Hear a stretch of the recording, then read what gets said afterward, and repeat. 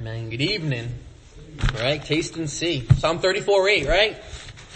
Taste and see that the Lord is good. Blessed is the man that trusteth in him.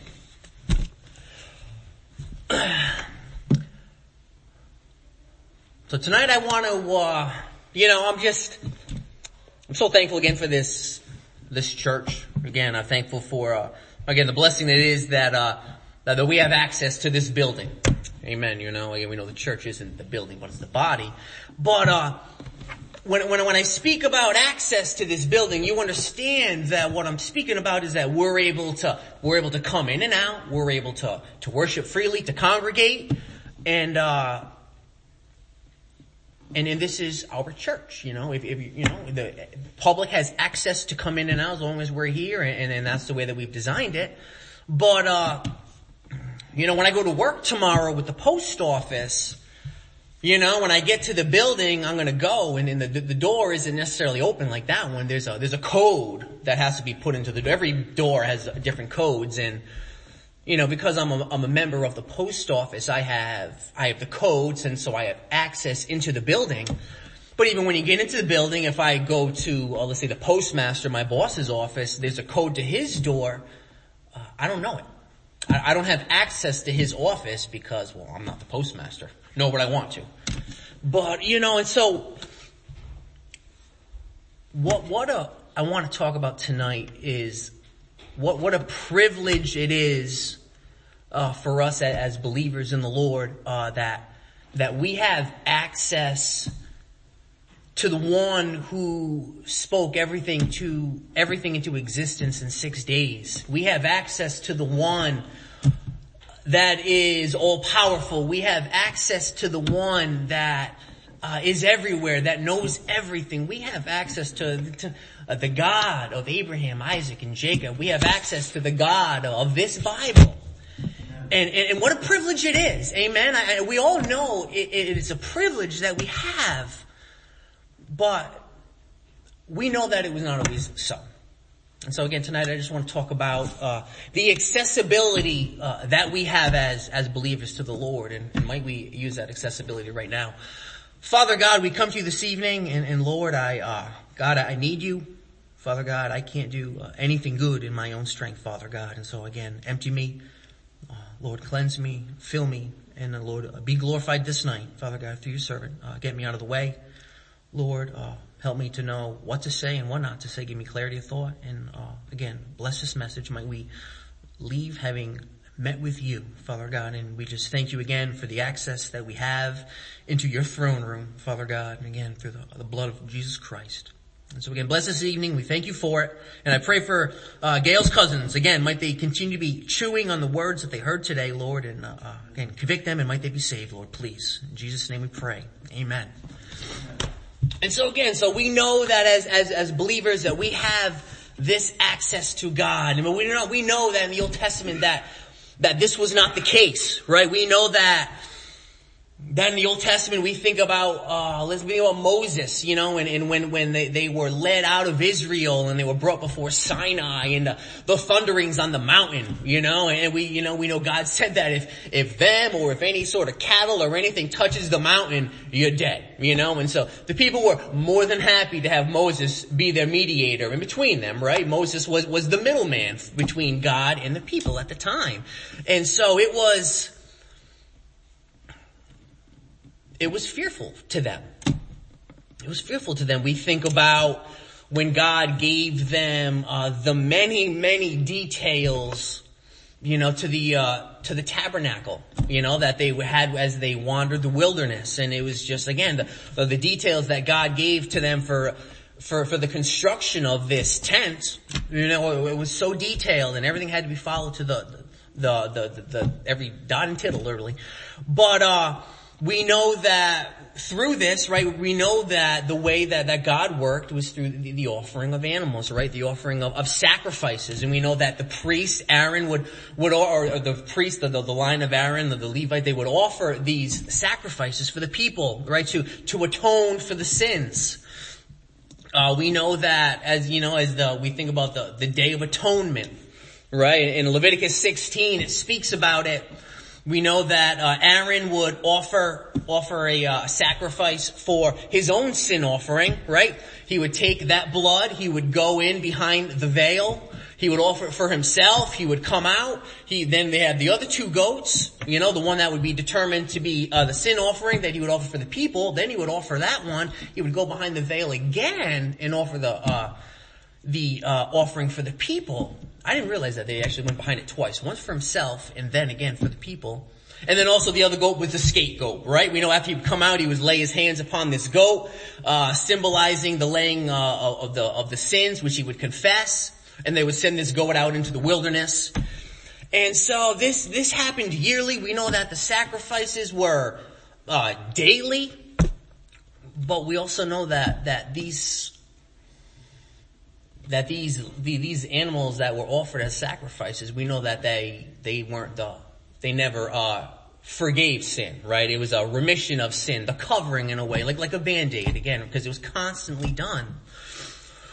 We think about again that Day of Atonement, where the high priest would go behind this veil, and we know we've got the holy part of the tabernacle, and we got the most holy, right? Again, we know what was behind there. We knew that it was we had the Ark of the Covenant, we had the cherubims, and upon that was the mercy seat where the blood would be sprinkled. And we think about the high priest and stuff that would have to go back there, and I don't think that day was they didn't look forward to it all that much, because we know that if they went back there and they weren't right with God, that they would drop dead.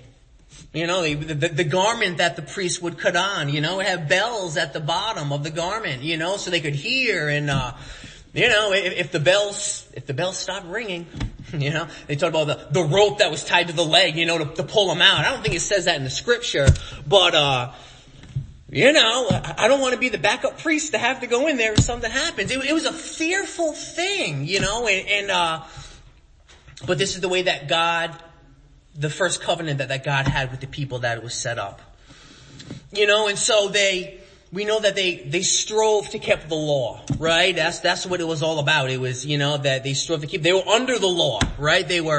And as they were under the law, they were continuing to look for this Messiah that was to come, to bring the new covenant, right? And Ezekiel, right, when it speaks of taking the heart of stone and making it a heart of flesh and such. And so we've got the old system of sacrifice. And it wasn't, if I was a Jew, more or less, we know that I couldn't go to God. We had to go through a priest, right? And the priest would make that sacrifice. We think of the temple as well, and moving on from the tabernacle up to the temple that Solomon built and Herod, the king, went in the second return from exile. But we know that there was a portion where the non-Jews were allowed to go to, right? And there was a small wall that divided it. And I heard where they've said that they've actually found the plaques where, if you're a non-Jew and you go past this wall, you're taking your life into your own hands, and then the women could go a little further, and then the men a little further, and then the actual priest of the tribe, from the tribe of Levi, they could go the furthest, further, and then we know the high priest was the one who would go the furthest. But again, it's like continually drawing a little closer to God. But it was, again, restricted access, right? Restricted access to God.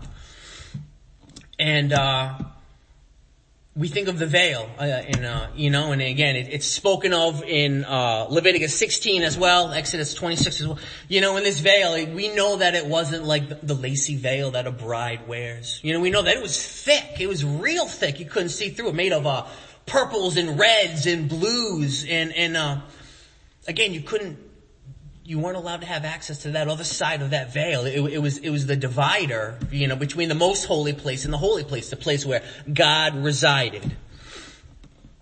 And so then comes Jesus, right? Then comes Jesus, the Lamb of God, which taketh away the sin of the world. And as Jesus comes and he starts before he starts his ministry again, the the one picture that we have of Christ in his youth, where do we find him but in the temple, disputing, answering questions, asking questions, and they were astonished, at his knowledge. But Jesus comes and, Jesus says such things like in John 2:19, he says, destroy this temple and in 3 days I will raise it up. We know that he was talking about his body, not the physical, not the literal temple, but again, they used all these things against him as blasphemy. And so Jesus came and he had his ministry and he lived and his hour came. Jesus' hour came, and we know what Christ endured. We know that, we know, but we don't know. And he came and he died.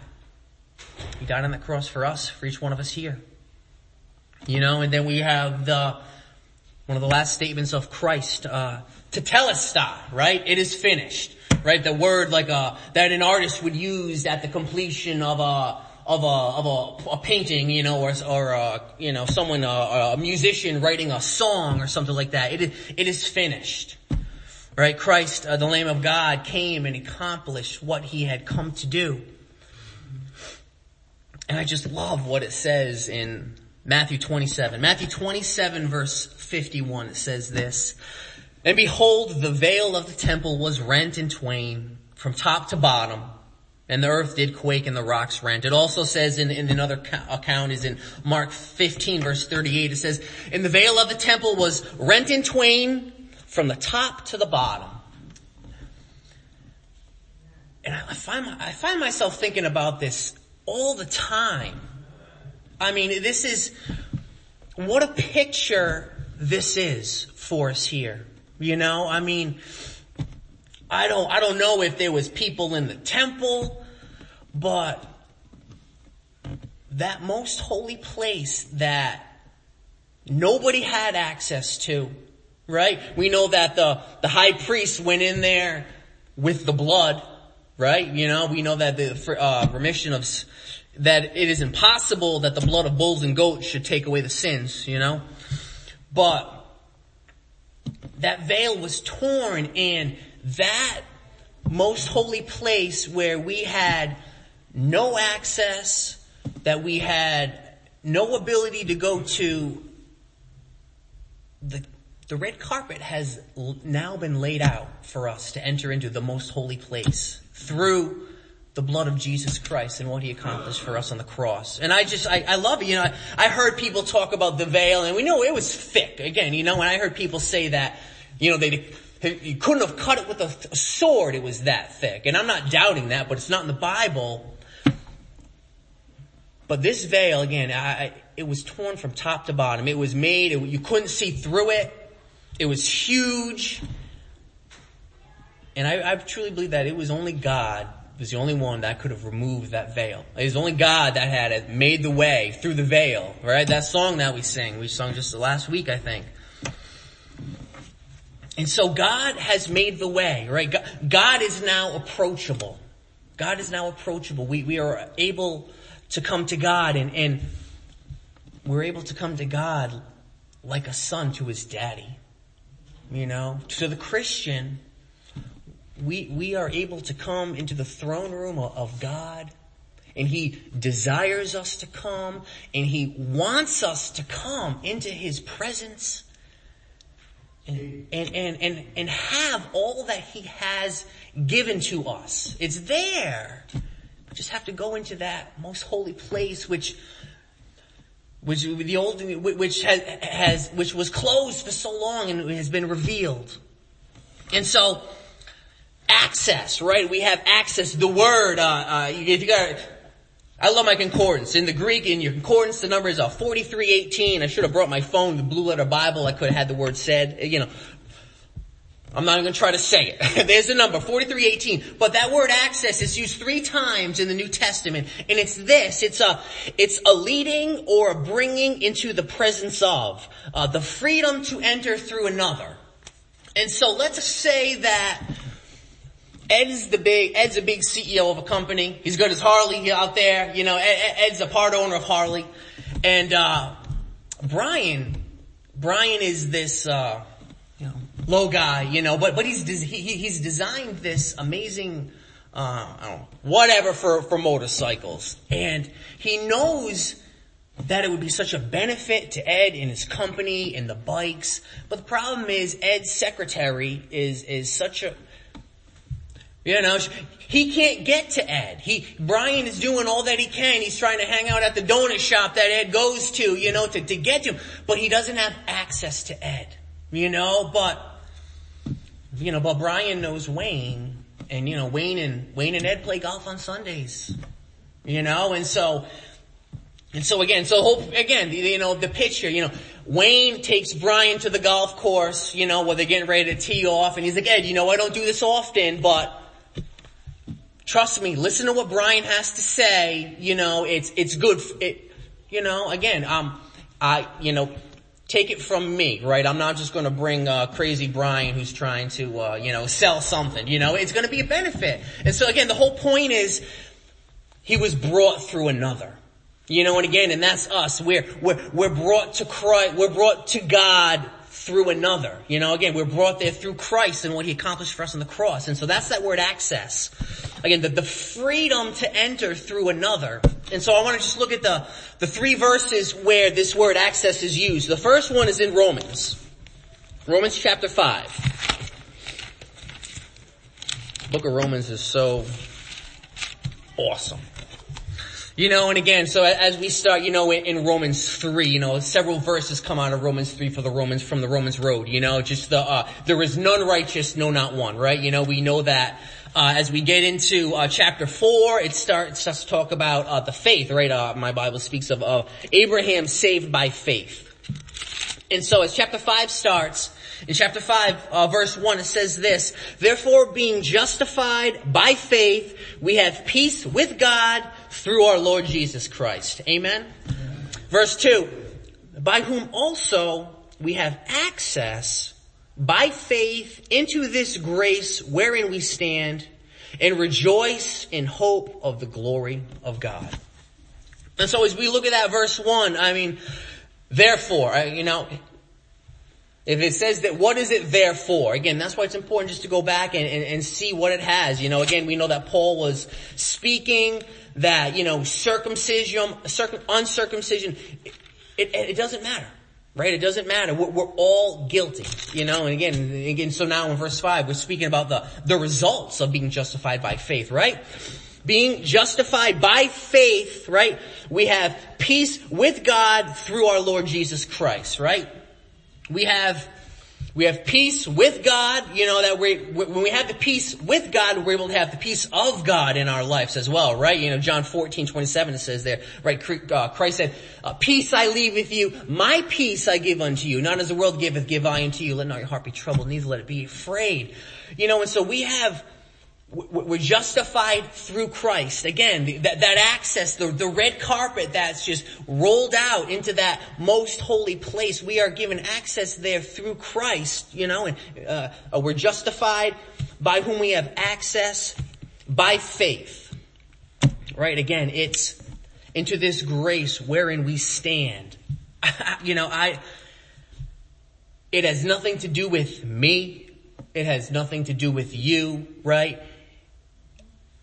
I'm standing in Christ, right? We are standing in Christ. We're speaking in verse 2, by whom also we have access by faith into this grace wherein we stand, right? Praise the Lord that we're able to stand in Christ's finished work on the cross, right? And rejoice, right?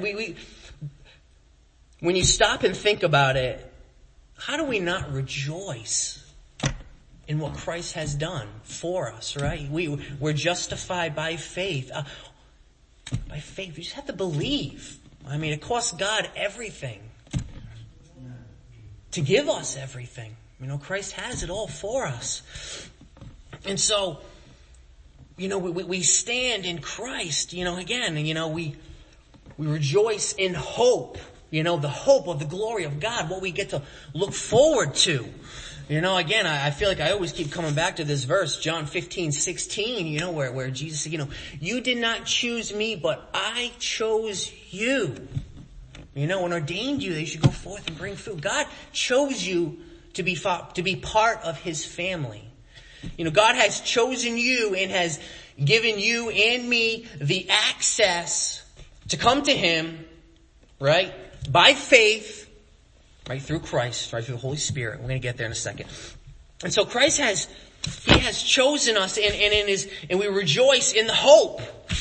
I heard this verse last year at the CareNet banquet and I love it. In Hebrews 6:19, and this actually speaks about where Rhode Island kind of got our flag with the anchor, right? Hebrews 6:19, it says, which hope we have, right? We have this hope.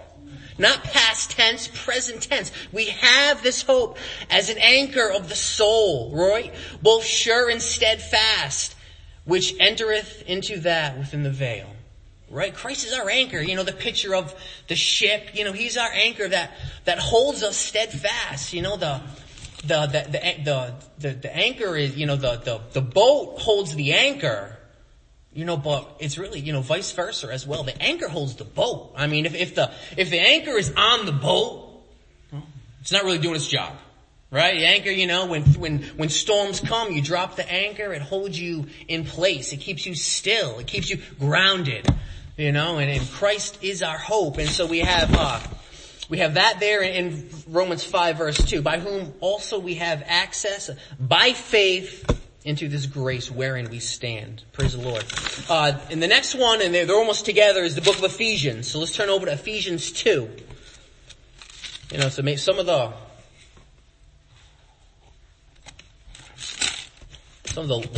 letters that Paul wrote are just so rich. I find that there's certain books of my Bible that just get marked up so quick, and this is not one. The book of Ephesians is so good. The verse is 18, but I'll read it first. In verse 18 of chapter 2, it says this of Ephesians, for through him, speaking of Christ, we have both access by one Spirit unto the Father. But if we can, let's turn back to verse 12, please, of that chapter, and we're just going to read down, just because it all ties in. It says this in verse 12, that at that time you were without Christ, being aliens from the commonwealth of Israel and strangers from the covenants of promise, having no hope without God in the world, right? You're in the world, you don't have God, you have no hope, right? With God, we have hope. Amen, right? Verse 13, but now in Christ Jesus, ye who were sometimes were afar off, are made nigh by the blood of Christ, right? Amen. For he is our peace, who hath made both one and hath broken down that middle wall of partition between us. Verse 15, having abolished in his flesh the enmity, even the law, commandments contained in ordinances, for to make it himself of twain one new man, so making peace. Verse 16, and he might reconcile both unto God in one body by the cross, having slain the enmity thereby, and came and preached peace to you which were afar off, and to them that were nigh. For through him we have both access by one Spirit unto the Father. And so he's speaking about, those that had no help, but Christ has brought those that were far off nigh. I think of those in the temple that were restricted. I think of us all here as Gentiles. Praise the Lord, the mystery, right, that it was, that God saved, there is no difference between Jew or Greek. We are all just one family, those that put their faith and trust in Christ. And this is the way that he planned it. This is the way that it's been from the beginning. And so in Ephesians 2:18, right, for through Christ, we have both access by one Spirit unto the Father, right? We have access to the Father, right, by the Son through the Holy Spirit. And then I want to jump down to verse 22. It says, in whom ye are also builded together for a habitation of God through the Spirit, right? Again, and so we have access to God by the Son through the Spirit. We know that when we're saved, the Holy Ghost comes to live within us. And again, it says that we are a habitation of God. God, the Holy Spirit, lives within us. And so we have access to the Father by the Son through the Spirit. Let me just turn to Hebrews 9. Again, I couldn't stop. There is so much in Hebrews that just goes all along with this. But again, I just want to touch on a couple of verses here in chapter 9 if we can. Hebrews chapter 9 verse 12, it says this, neither by the blood of goats and calves, but by his own blood, we're speaking about Jesus Christ here, he entered in once into the holy place, having obtained eternal redemption for us. Amen, right? I was saying earlier at my Nana's service last week where I really had, I thought that the Father I thought he spoke according to what the Scripture says. But the only thing I was saying that I had a quarrel with a little bit, again, is when they do the communion. They believe that the bread becomes the literal body of Christ again. And if that's the case, it's being offered over again and again. We know that's not scriptural. It says it right here, right? Neither by the blood of goats and calves, but by his own blood he entered in once. Right? It's not a continual offering of Christ. Christ offered himself once for the sin of the world. And once in the holy place, having obtained eternal redemption for us. Let me just touch on verse 24. Again, for Christ is not entered into the holy place made with hands, which are the figures of the true, but into heaven itself, now appearing in the presence of God for us. Amen, right? God appears before us. We know that God, he is our advocate before the Father. But again, Christ entered into that place again. Now we're not speaking, right? Not into that place of hands, right? But into heaven itself, right? Appearing before the Father for us. In verse 26, it says, For then must he often have suffered since the foundation of the world, but now once, in the end of the world, hath he appeared to put away sin by the sacrifice himself. Again, not the constant, not the Old Testament, the old covenant way that he made before them, because that was all pointing to Christ. There was no forgiveness of sins then. Again, it was the covering. It was all pointing to the Lamb that was to come that would take away sins. And then verse 28, so Christ was once offered to bear the sins of many, and unto them that look for him shall he appear the second time without sin unto salvation. Amen. And so we have access to the Father through the Spirit.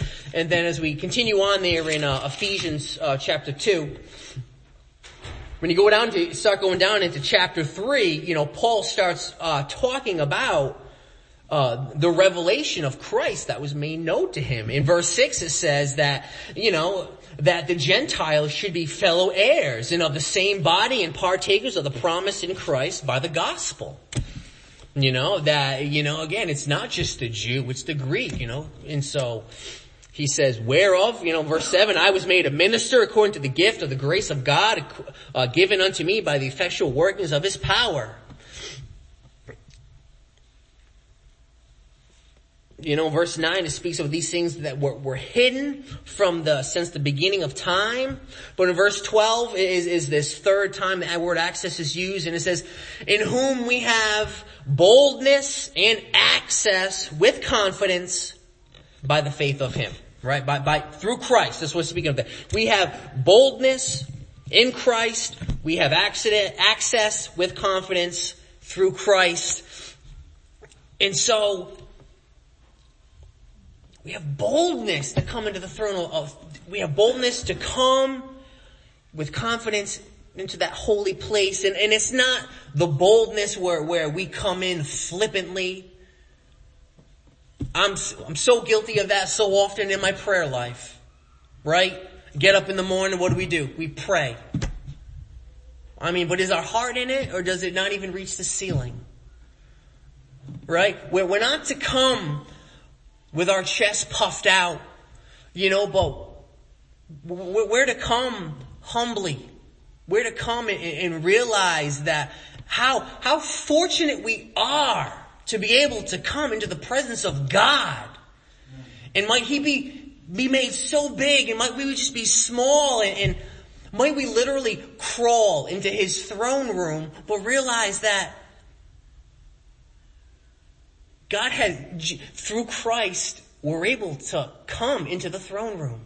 And so humbly, yet boldly, Christ, we're to come to God. We're to come to God with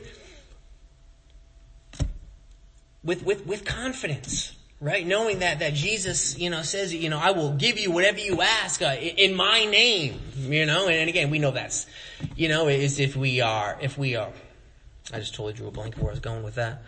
But if we're seeking to live for Christ and to live for Christ, and we're gonna want what he wants, and so he's gonna give us those things to glorify himself. And so in verse 12 again, whom we have boldness and access with confidence, again, by the faith of what Christ has accomplished for us. Again, back to Hebrews, please. Chapter 4. Hebrews chapter 4 and in verse 14 it says this: seeing then that we have a great high priest, right? Jesus Christ is our high priest. I skipped over all that, I'm sorry. Right? We know that in chapter 7 it speaks of, he is a high priest after the order of Melchizedek, right? We know he appears in, Genesis 14. From Abraham, and Abraham gives him a tenth of the spoils, and it says that Melchizedek blesses him as well.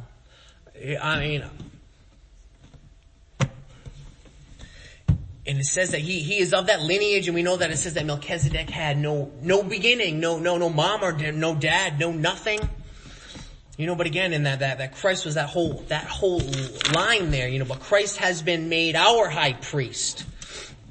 He is made our high priest, that is, passed into the heavens. Jesus, the Son of God, let us hold fast our profession. Verse 15, for we have not a high priest which cannot be touched with the feeling of our infirmities, but was with all points tempted like as we are, yet without sin. Right? That's what I kind of spoke about the last month when I filled in for John. We're looking at Christ in Philippians 2, right? Christ had to, in order to redeem us, he had to take upon flesh, and he was the God man. And that's how, he was able to save us and live that perfect life that we could not live, and paid a debt that we could never pay. And he did this for us, and now, because of his great love, we have access to the Father. And then Hebrews 4:16, I love this verse as well, and it says, let us therefore come boldly unto the throne of grace, right? That we may obtain mercy and find grace to help in time of need. Again, God He's calling us to come boldly to him. The way has been made. It has nothing to do with us, right? We're under the new covenant now through Christ, by faith, through grace and what he has accomplished. And so how are we able to come into this presence of God? Well, we know it's through prayer, right? We were able to come through prayer. God has given us the model of prayer, right? Matthew 6. The Lord's Prayer. No, that's John 17. But, he's given us that model to pray by. I mean, we can pray verbatim, but I really think it's the template, right? The template to pray is that Matthew 6 prayer. And so we all know what prayer is. We know, most of us, we know how to pray, or we know how to sound like we know how to pray at least, right? I mean, again, I don't want to be that eloquent man that prays, with the praise God, that I'm not like these folks. I want to be that publican that can't raise their eyes, that beats their chest and says, have mercy upon me, Lord, a sinner. We all know how to pray, but we have been given accessibility to God. And again, I am convicted of my prayerlessness. Again, or my empty words that go nowhere. And a lot of this started on me, a couple months ago when we watched that video of the lawyer that we were speaking about fasting. And praise the Lord for that message, but we have this access to God through prayer, and how often we just neglect it. How often do we really take prayer for what it is? I mean, Jesus was always praying to the Father, right? I mean, God, this is the house of prayer that God has given to us. I mean, how often is it that we use prayer as our last resort when it needs to be our first response? Not, a lot of plumbers, whatever it is, no job too big or too small. God, same thing. No problem too big or too small. Come to me with it. Don't handle it in your own strength. You're going to screw it up. Right? God knows. He's got it. His timing is perfect. Bring it to God. Leave it there. Trust in Him. And taste and see how good God is. Trust in Him. And so again, we look at Old Testament prophets and just the prayer. How about the prayer life of Daniel, right? Right? They were able to get him because they knew that Daniel prayed 3 times a day with the windows open. Daniel had a prayer life with God. We think of David in the Psalms and just pouring out his heart before God. We all know Psalm 55:17. Evening and morning and at noon will I pray and cry, to the Lord, and you will hear my voice. We think of, you can pray anywhere. I mean, Jonah prayed from the belly of the fish. Peter prayed as he was sinking, Lord, save me. Nehemiah, I love it when Nehemiah was going to come before the king.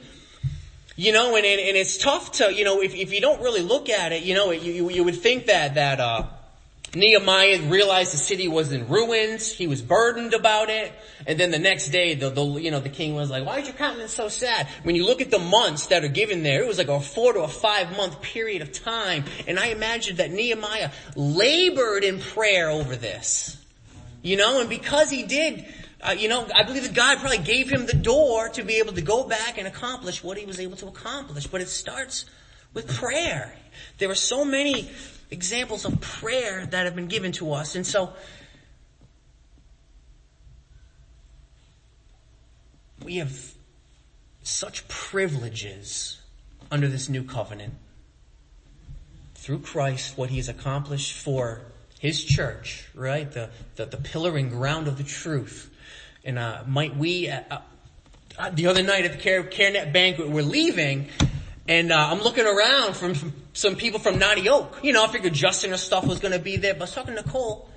They were having a 24-hour prayer vigil or praying all night or something. No doubt I imagine that it was for the meetings and stuff that with Portsmouth and Providence and Coventry, but it just told me that Pastor Chris realizes the importance of prayer for God to do what He can do through the people at those meetings. That's just what I thought. I said there's a church there that realizes the need and the power in prayer. I think they had that prayer, there's that prayer vigil up in Providence, right? That Nehemiah one where they pray for 24 hours or whatever it is. But the power of prayer, the ability that we have to come to the Father in the name of Christ and just, how often we don't. Or how often we go through the motions. I tell you, I was praying pretty fervent today, knowing I had to preach tonight, compared to last Sunday, realizing we had the love feast and I had an extra week of preparation. You know what I mean? Our flesh, I said, I got time now. Let me watch the football game. But today, this afternoon, no. I find myself very burdened. Some tears coming. But that's where God wants us to go to Him at. To realize our weakness and our need and the way is there and we just don't use it. I don't use it. Let's turn to Hebrews 10, please. Hebrews 10. Again, I'm going to close with these verses here. God has made the way. Jesus was the veil. Right? Where is that verse?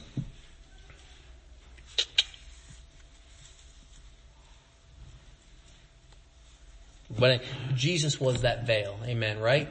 He was that division between us and God, and he has made that way. And so Hebrews 10, I want to read verse 19, please. Hebrews 10, verse 19. Having therefore, brethren, boldness to enter into the holiest by the blood of Jesus, by the blood of Jesus, by a new and living way, which he hath consecrated for us through the veil, that is to say, his flesh. And having a high priest over the house of God, verse 22, let us draw near with a true heart in full assurance of faith, having our hearts sprinkled from an evil conscience and our bodies washed with pure water. Let us hold fast the profession of our faith without wavering, for he is faithful that promised. Brethren, might we just, as a body, individually, take a look at our prayer life? I said it before, I think one of the most, I would say the most important meeting of our church services is Wednesday night. To come and pray. I mean, I love hearing the Word of God preached, but I love praying with people. I love being around the people of God and praying and just casting our care upon him, for he careth for you and for me. The power in prayer, and yet we think, again, Lord, I've got this. I can handle this, Lord. When the problem gets a little big, when I'm starting to get up to my nose, then I'll come to you. What else can I do but pray? Again, it needs to be our first response. Take everything to God in prayer. Everything to the Lord in prayer. Again, come boldly into the throne of grace that we may obtain mercy and find grace to help in time of need. Amen.